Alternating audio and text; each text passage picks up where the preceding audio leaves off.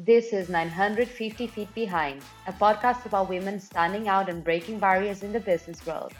This podcast is brought to you by Outbound. Visit outboundsales.io to create your free account today. My name is Leonor, and I'll be your host for the season. Hello, everyone, and welcome to another episode of 950 Feet Behind. Today I'm here with the founder of Performance Sales and Training, actor, and author of Look Me in the Eye, the amazing Julie Hansen. Thank you so much for joining me, Julie. Well, thank you. And thanks for the amazing introduction. We have to highlight each other as women, right? That's right. Celebrate each other's accomplishments. Okay, so Julie, this is my signature first question on every podcast episode, and it is going back to your childhood, right? What is the first thing you remember wanting to be when you grew up? Oh, gosh. I think I wanted to be a veterinarian and I just loved animals and I wanted to help them and hug them and just be around them all the time.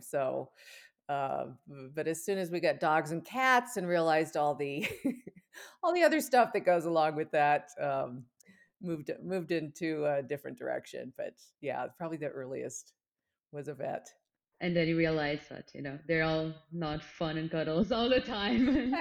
Yeah, I like them. Yeah, well, and I also realized, when mostly what a vet does is work with them when they're sick, and that's very sad and hard, That's a and fair point. you know takes an emotional toll. So that it was very sensitive, and I just couldn't imagine doing that for a living. So sales tends to be a little less emotionally charged than life and death. I agree with that. But then, did you immediately consider a career in sales, or did acting come first? When you were like a teenager or Well, considering college, what was your thoughts at the time? yeah, gosh, well, I had considered, I wanted to get into business, and I actually was a marketing major in college, and my dad was in sales, and so I saw that as a model, and but I really didn't know what that meant, marketing, what kind of positions there would be, and so my first job out of college was as a buyer. So I worked with, salespeople were calling on me to place advertising time with them, and and so that was very interesting. And I realized that the my favorite part of the day was dealing with these salespeople, right? And I thought, gosh, they have such interesting careers. They get to meet with tons of people and have lots of different experiences. And I'm sort of stuck here in this office. And oh, by the way, they actually are making more money than me, so driving nicer cars, going to lunch, and I thought it's meeting a lot of people. So I thought that was very appealing, and so I moved into sales, which was great, except when you come from the buyer perspective, where everyone calls you back, everyone's happy to hear from you, and suddenly you're the one, making the calls. It was quite shocking to me. So it was a really tough transition, and I know my manager at the time told me he didn't think I was going to make it because it took me a long time to get that first sale. I didn't have the confidence and to make those calls to follow up with people, and I really struggled. And that's actually when I got into acting, because I had acted some as a teenager, and I loved it in school, and then I sort of dropped it. And when I was struggling with, my confidence and how do I get up the courage to meet with people and put myself out there and be my best, I thought, what's something I can do that's like just throw myself into the fire to get over this fear? And I thought, well, I used to like acting. I could get on stage and just break through this fear. And so I started acting, and it absolutely did help me, oddly enough, find my voice, gain confidence, understand how to do things even when you're fearful, how to put your energy into the moment, and how to let things go when they don't go your way. And it also then turned into a career, which I didn't expect, where I did some professional acting for many years and also worked in sales. So that was really a big aha moment for So me. you were when you went into sales, right? If you found it difficult to deal with probably, well, the rejection and not being called back, like I said. Uh, Hmm. how did acting help when acting is, well, one of the careers in which you deal with rejection the most, right? You go to 100 auditions Oh, I before you nail know. one. Right, right. Well, I'll tell you, and I realized because I had moved to New York, and before that I'd been Colorado, and so I'd go to auditions, and there'd be maybe 5, 10 other people there. And you go to New York, and you're in a room with 100 other people, 100 other women that look slightly different than you, but and we're reading the same lines, right?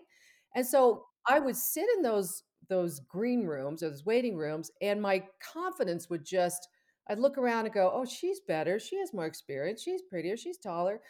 And by the time I got in there, I didn't get it because I couldn't perform, at my best. And so I knew like until I got mentally right about being being my best regardless of the competition and not letting that bring me down, I could not get a part. And it was a journey to really work on that. My own mental state was so important in that, and of course the craft, and as we do in sales and acting, but also just mentally. And so what I learned from that was how to really understand that you're not going to win everything, and it's not you can't take everything so personally, and all you can do is be your best and understand. I had a friend in acting who said, there's a role for everyone. It's just a matter of matching yourself up with the right role. And it's like, well, that wasn't a role for me, and being okay with that, but doing your best. And what I took away from that when I went into sales was really valuable because in acting, they are rejecting you for this part. Like it can be very personal because you're doing your best and it's you, it's your body, it's your language, your look. And in sales, you at least can, sort of pass it off. I know it's the product, it's the service, it's my company, right? It's not quite as personal. So it really was sort of a crash course in dealing with really personal rejection and learning to just move on, right? And not to let it suck you down into this black hole of like, oh no, I'm never going to get this. All these people are better than me. And so it was a very pivotal moment in how to work on my own confidence. That it doesn't just you aren't just granted confidence, right? Some of us have to work on it. Maybe some people have it naturally, and good for them. But others of us have to actually work at And that. I guess that the communication skills, right, the ability to put yourself out there when you're doing acting, then later on helped you in sales, right? Because it's not just a confidence; it's even your body language, the way you communicate. Oh, absolutely. Absolutely. It's, how do we communicate intentionally? How do we communicate, how we feel? I think in business, a lot of times those things are easy to separate. Like we get into this mode of just pass. It's enough to pass on information. Well, that's never enough because even in business, we're humans, and it's like, how do you feel about what you're saying? What is your intention? Why are you saying this to this person? The subtext underneath it, and all those things that I learned in acting really brought more context and meaning and depth to my sales conversations. And so when I started training people and went into my training business, I realized that there's a lot of people struggling with that issue. Like, how do we bring that humanity and that connection to the sales conversation? And how, oddly enough, can this craft of acting actually help us uncover some of those ways to connect with people and communicate at our highest Yeah, potential? absolutely. And was writing, pardon, acting. I have some questions about your writing as well later on, so my mind was racing. Was acting always like a tool for you to get back into sales, or did you ever think you'd just be an actor all your life? I got into it a little later in my career. So I'd had enough when I finally started acting professionally. I had been selling professionally for a number of years, and so when I moved to New York, I had the luxury of taking a year off just to study acting, and I love the craft of it. I love the psychology of it, and uh, and so I had that opportunity. But I realized I don't have uh, I don't have that driving fire that people have that really will go through anything to be successful. And and there's so many, when you're in a city where there's so much talent and you appreciate that, and there's people that have been working on it since they've been 4 years old, and they can sing, they can dance, they can act, and I just accepted that, I don't have that burning desire. I'm not willing to live with 5 other people and wait tables and go through this drill. I just love acting. I love the learnings from it, and I can help other people in business with those skills that I learned, from the craft of acting, and so and that's been really a wonderful gift that I did not expect, because I thought, well, we'll see where it goes. I've got to, and it was fun, and it was, fascinating, but it's a tough life, right? It's a tough So you life. managed to just combine both of your passions in the end. That's- Yeah, yeah, which was really a gift, and I didn't see that for a long time, and it took me talking to actually a career counselor. I was thinking about what my next sales move would be, and he said, and I wasn't super excited about it because I'd sold for a number of different types of companies and industries. And he said, "Well, you have this acting, this creative piece, and then you also have this very, successful business career and sales. Have you thought about combining the two?" And I was like, "Well, I don't know how I would do that." And he's like, "Well, you could, just start writing about it, and you could teach and what and the more I started writing about it, the more I saw those connections. They really started to come together, and out of that, my first book, Act Like a Sales Pro, was born, where I really connected all the, like, you know, here's some acting skills that are really, really helpful when you are, doing a presentation, when you are cold calling. Here's some of the exercises and ways that can help you get in the right state or have that conversation. So that really started that journey and changed my business. And that actually is one of the questions I have for you. How was the experience of just saying, you know what, I have something interesting and important to say.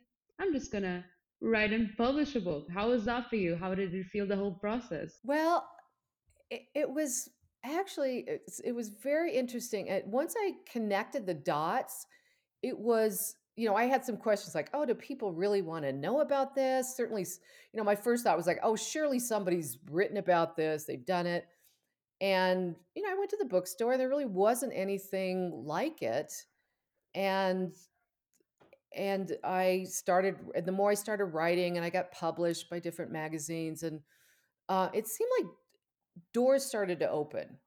And I didn't know how I was going to publish a book, but right away, I got an agent who was interested in working with me and helped me sort of craft the book so we could sell it to a publisher, and that happened pretty quickly. And I had two publishers interested, and I started doing some training and speaking to different groups, and just the feedback really encouraged me and made me realize that people are hungry for these types of skills. And so it made me want to write more, and it made me want to create more programs. And so it really, um, those doors opened, and that was motivating. Yeah, I can definitely understand that.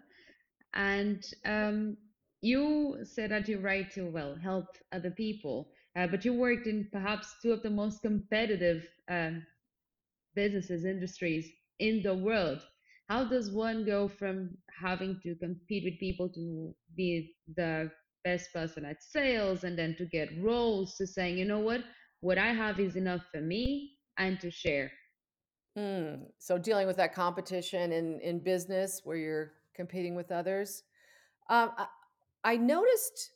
or I realized in sales a lot of times we don't necessarily acknowledge our competition, and I think that's a mistake. In acting, they're right there in front of you, and you can see that there are 60 other people competing for that role. I think it's easy in sales or as an entrepreneur to think that to just be very narrowly focused and think you're having a conversation with a person, so you know that's enough, and not realizing that you have to use every tool you possibly can to really form a connection, to make sure you're presenting your product or service as effectively as possible, communicating in with them in the way that they like to be communicated with.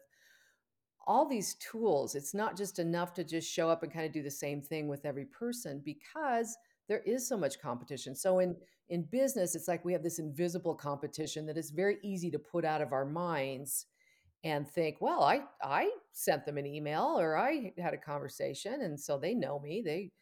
Yeah, and they got 50 other emails and conversations happening too, right? Or they have other business going on. They're not, they've got this is you're not the only problem that is on their plate, the problem that you're solving for them, right? They have other things going on. So how do we really capture their attention back to this one singular issue that we want to help them with and stand out from the rest of the crowd? That is the question. And you think that as still, even though there's that untalked about competition, uh, helping people and training is something that we should do, and it doesn't take anything away from us. Because of the reason why I asked this, and actually leads me to another part of this question, is well, acting is full of women because movies, theater plays, TV shows, they need women to play women most of the time.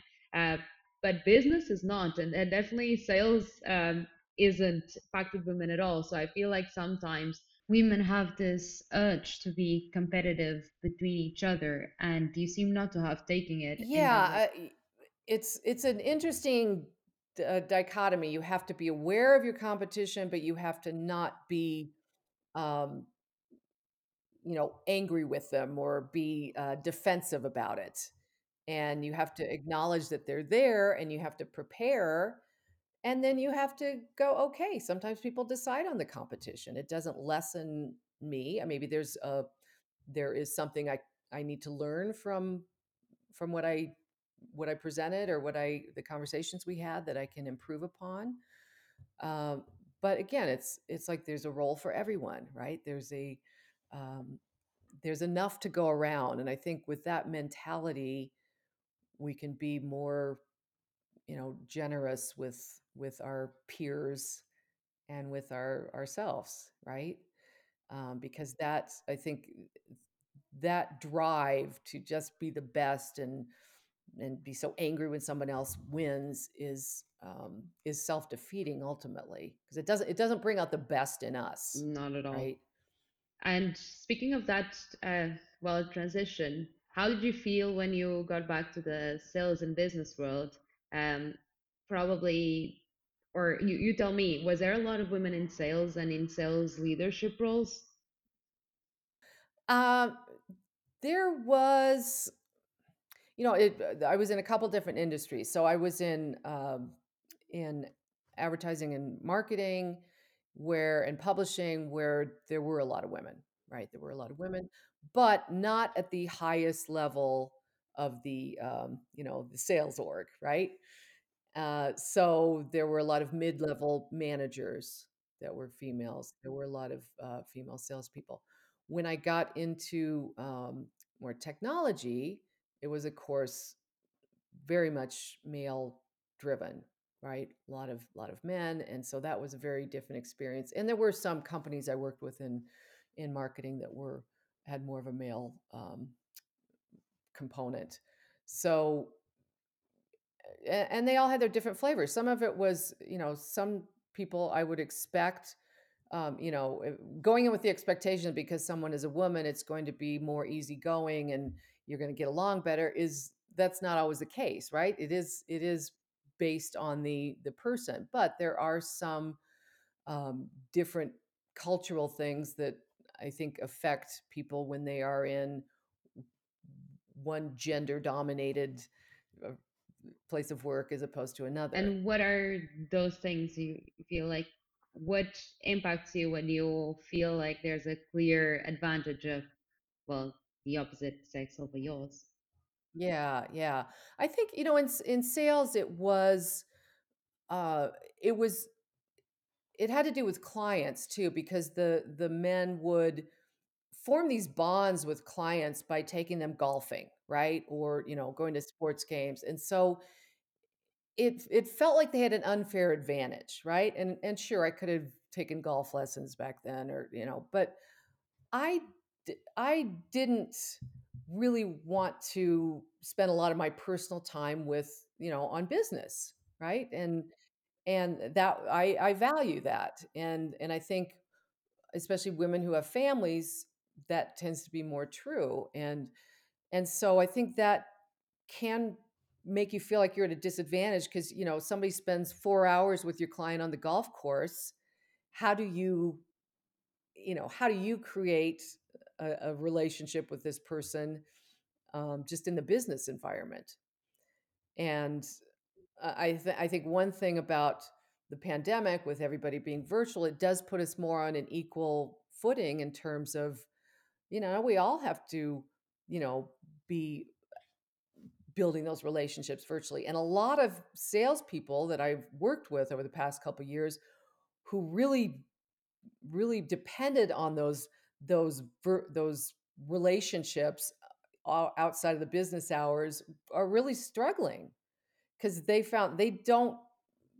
haven't worked on the skills necessarily to, present and connect just on, one to one or one to many on a call, and without that personal time where they've really been able to bond. So it's caused some disruption in how people are used to selling, and some of us who aren't uh, that effective, or haven't sharpened our message and have relied on a lot of personality, a lot of just interaction to carry us, have found that doesn't work as well in a virtual And environment. that actually probably had a very good effect for, well, you and your book, Look Me in the Eye, and all your work in terms of virtual selling. So how did the pandemic um, affect the way you work, the things you wanted to teach? And did people start thinking, wow, this is actually more relevant after they were put in that scenario?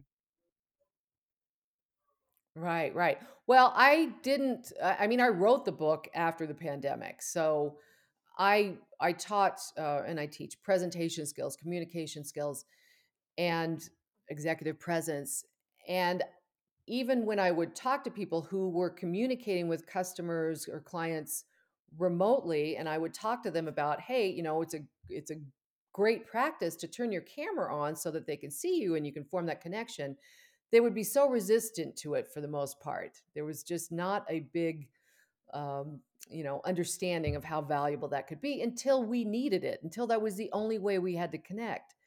So when I saw the entire business community, the entire world jumping on camera, without any of the understanding of how to talk to the camera, how to connect with people through the camera, that I learned as an actor, I thought, oh my gosh, all we're doing is giving all these people the tools, like, get on Zoom, get on Teams, get a good camera, get lighting. It's like there is so much more to it, as you and I were talking earlier about, you learn and it just reminded me of when I worked as an actor.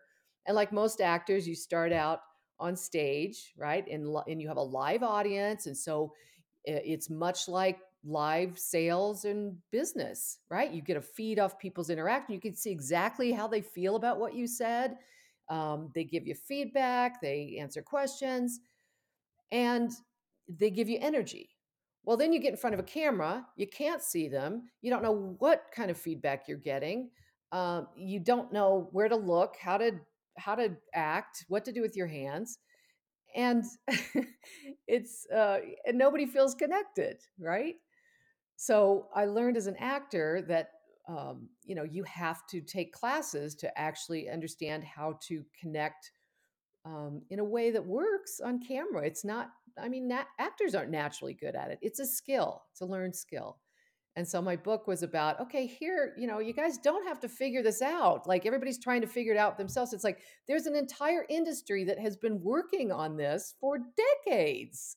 Like turn on your TV, right? Watch a movie. It's like these people know how to connect to a camera and how to be authentic and natural and impactful. But it doesn't happen just by magic or trial and error.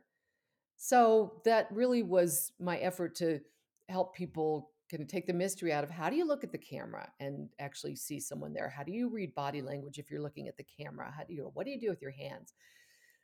All these things that we're suddenly confronted with. And so that's been a big need, and so that's really where my business has gone, to follow that need, because that is the predominant way that many people in business communicate now and will continue to communicate even though there's more live interaction being thrown in.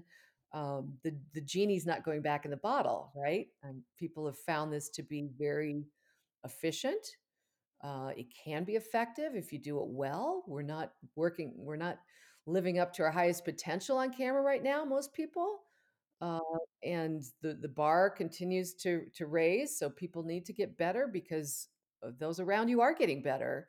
And again, we have to stand out from our competition. And this is a real differentiator to be effective on So camera. apart from your book, which obviously will have all the tips and tricks and that merge of the industry that's been doing this for decades with the business world, Right. what would you say is like the most important thing you can do while virtual selling or while having any virtual relationship?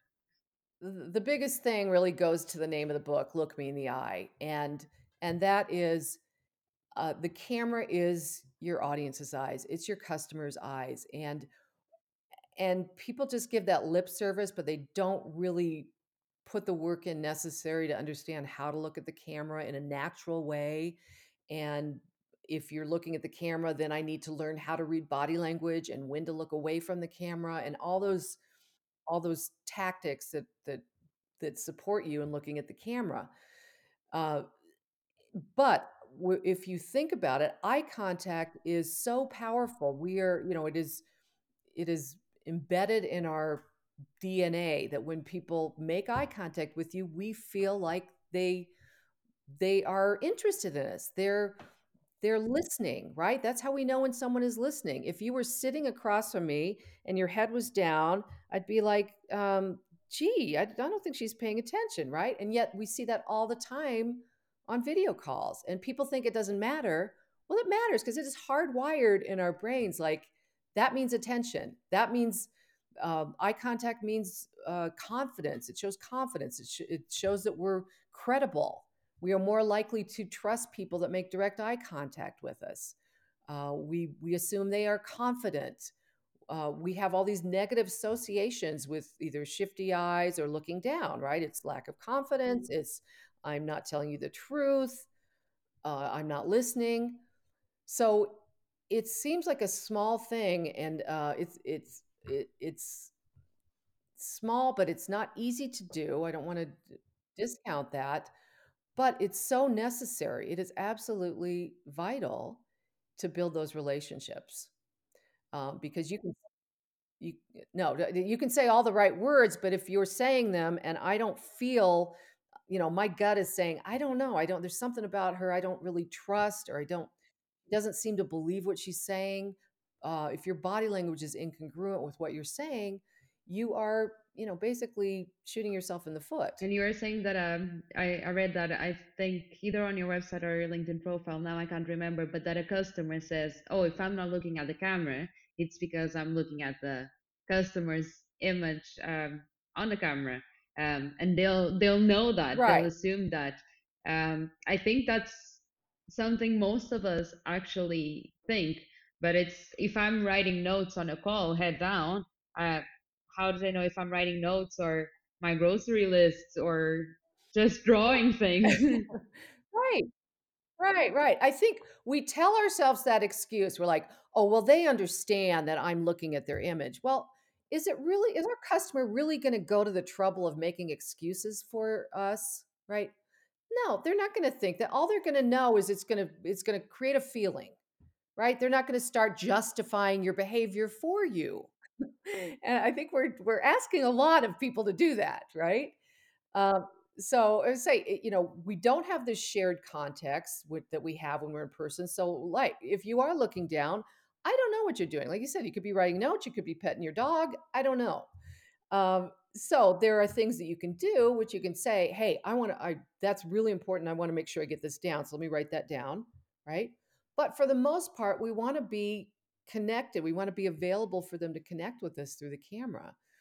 And again, that's a learned skill, and it's a very important learned skill uh, that that people are sort of dismissing the power of. But it makes a lot of sense if you look at the research and just notice how you feel when someone is uh, not looking at you when you're speaking. If I was pouring my heart out to you and you were looking down, I'd be offended, right? And yet we do that all the time on these meetings. So you can really stand out and really there's an advantage here for people that grab onto these changes that we need to make and really use them because you can be so much better than your competition. And there's rarely been times in our history that there's such a huge advantage by people that change their skill set.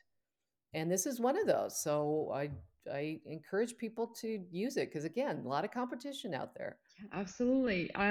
So we're actually over time already, but I do have one last question for you, Sure. which is you were talking to me before we started recording about the world changing, unfortunately, in the US, not for the best. You've been in industries surrounded by women, you've been in industries in which there weren't many. What do you think the future will look like for women in the workplace, and what do you think are the things you still need to, well, fight for and try to change? Right. Wow. This is a very interesting time to ask that question with what's going on in the U.S. Supreme Court and world. Uh, I would say that I have been happy to see women get more organized and to start supporting each other because I think there was a lot of internal competition that was not to our advantage. We've seen more women leaders rise up in industries like technology, which is great. Not enough, but they are making inroads, and there's more women salespeople in those industries, which means they have an opportunity to rise up. What has been really helpful in my career is finding those groups of women that support each other.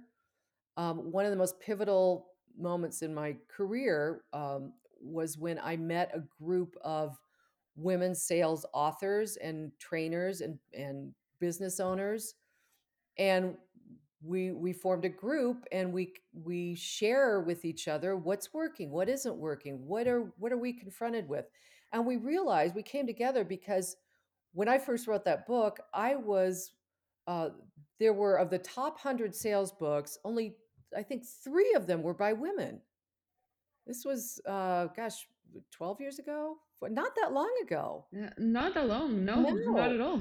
no, and so one of the women on that list, who'd had several books out at the time, and I'll just name her, Jill Conrath, who is a very well-known sales author, reached out to me and said, "Hey, if you want to connect sometime and talk about, how we can get more women on this list." So I became part of this group, and we realized like the men for so long had their own kind of group, right? And they supported each other, and so we had to do the same. And so I see that popping up in a number of industries and companies, and so I think that is a really important path to continue, and so I have hope for the future, um, that we have forged a path, and I think we just have to, as we've seen with the Supreme Court and the decision here in the U.S. About abortion rights, you can't ever take those things for granted, right? And so we have to continue to support each other and make sure we have a voice in at the at the table where the decisions are made, because that's affects everybody on down the line. Yes, definitely, and never taking progress for granted, I guess, Right, right. is one of my mottos as well. And I think there's no better way to close this episode than to urge women to support each other, to find their own support group, and to find a voice and then use it, because Absolutely. finding it is not Right. enough. And I think, and I will say though, oftentimes we think it's, oh, who wants to hear from me? It's selfish. It's like people need to hear your voice. Add your voice, because it's important. It's not about you. It's important for you to be out there. Yes, 100%. Well, thank you so much for joining me once again. It was a brilliant conversation that unfortunately is ending too soon. I know. As for our listeners, we'll be back next week with the owner of Engaged Selling and author of Right on the Money, Colleen Francis. We'll see you then.